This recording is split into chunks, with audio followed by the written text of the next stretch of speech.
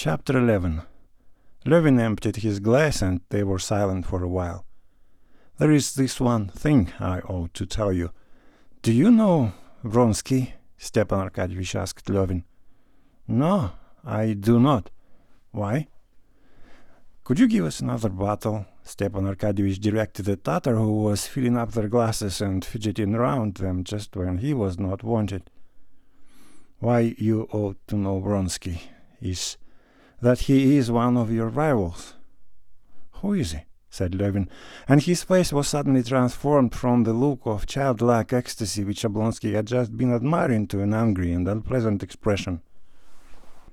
"Vronsky is one of the sons of Count Kirill Ivanovich Vronsky, and one of the finest specimens of the gilded youth of Petersburg.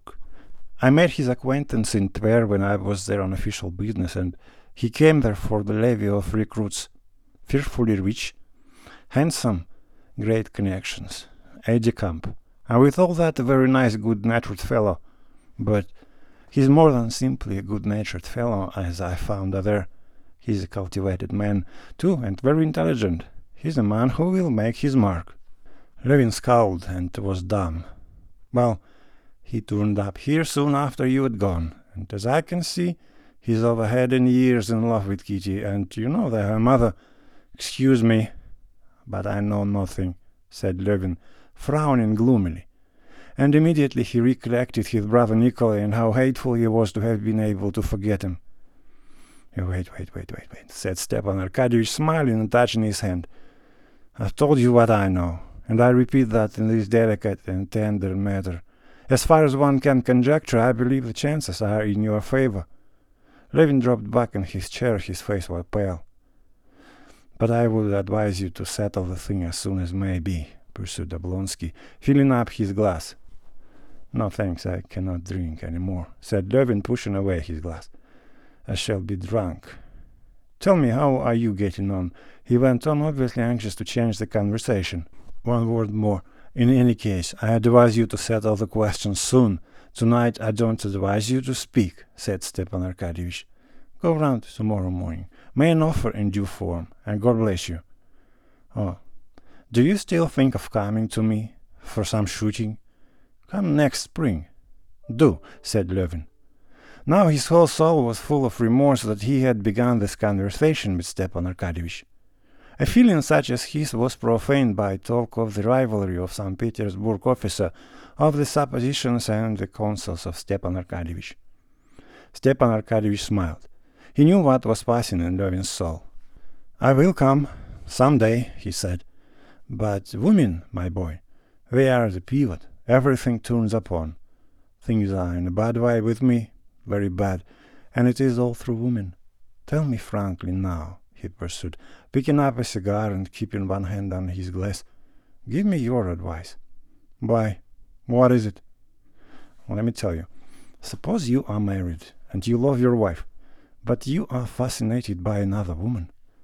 Excuse me, but I am absolutely unable to comprehend how, just as I cannot comprehend how I could now, after my dinner, go straight to a baker's shop and steal a roll."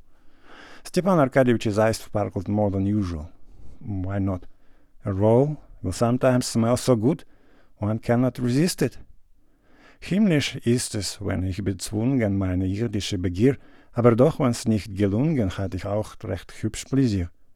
As he said this, Stepan Arkadyevich smiled softly. Levin too could not help smiling. "Yes, but joking apart," resumed Stepan Arkadyevich, "you must understand that the woman is a sweet, gentle, loving creature, poor and lonely, and has sacrificed everything. Now, when the thing is done, don't you see, can only possibly cast her off.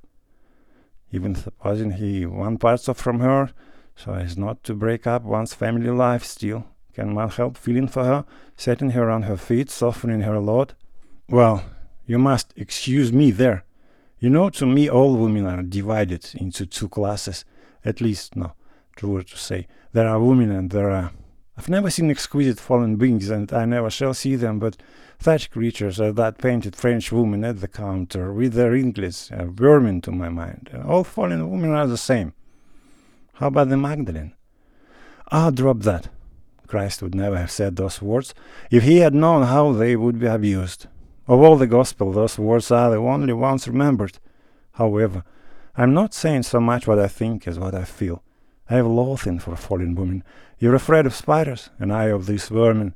Most likely you have not made a study of spiders and don't know their character, and so it is with me. It's very well for you to talk like that. It's very much like that gentleman in Dickens, who used to fling all difficult questions over his right shoulder. But to deny the facts is no answer. What's to be done, you tell me? Tell me that. What is to be done? Your wife gets older, you're full of life. Before you have time to look round, you feel that you can't love your wife with love, however much you may esteem her. And then, all at once love turns up and you're done for. Done for, Stepan Arkadyevich said with very despair. Levin half smiled. Yes, you are done for, resumed Oblonsky. But what is to be done? Do not steal rolls. Stepan Arkadyevich laughed outright. A moralist. But you must understand there are two women. One insists only on her rights, and those rights are your love, which you can't give her. And the other sacrifices everything for you, and asks for nothing. What are you gonna do? How are you to act? There is a fearful tragedy in it. If you care for my profession of faith as regards that, I'll tell you that I don't believe there was any tragedy about it. And this is why. To my mind, love, both sorts of love, which you remember Plato defines in his banquet, served as the test of men. Some men only understand one sort, and some only the other. And those who only know the non-Platonic love have no need to talk of tragedy. In such love there can be no sort of tragedy. I am much obliged for the gratification, my humble respects. That's all the tragedy. And in Platonic love there can be no tragedy, because in that love all is clear and pure. Because at that instant Levin recollected his own sins, and the inner conflict he had lived through, and he had it unexpectedly. But maybe you're right, very likely. I don't know. It is this, don't you see, said Stepan Arkadyevich. You're very much all of a piece. That's your strong point, and your failing. You have a character that's all of a piece, and you want the whole of life to be of a piece too. But that's not how it is. You despise public official work, because you want the reality to be invariably corresponding, all the while with the aim, and that's not how it is. You want man's work, too, always to have a defined aim. And love and family life always was to be undivided, and that's not how it is.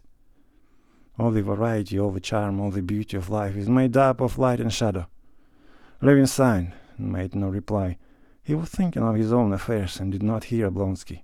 And suddenly both of them felt that though they were friends, though they had been dining and drinking together, which should have drawn them closer, each was thinking only of his own affairs, and they had nothing to do with one another. Oblonsky had more than once experienced this extreme sense of aloofness instead of intimacy, coming on after dinner, and he knew what to do in such cases. A bill, he called, and he went into the next room, where he promptly came across an aide-de-camp of his acquaintance and dropped into conversation with him about an actress and her protector. And at once in the conversation with the aide-de-camp, Oblonsky had a sense of relaxation and relief after the conversation with Levin, which always put him to too great mental and spiritual strain. When the Tatar appeared with a bill for 26 rubles and odd kopecks, besides a tip for himself, Levin, who would another time have been horrified, like anyone from the country, at his share of 14 rubles, did not notice it, paid, and set off homewards to dress and go to the Sherbatskys there to decide his fate.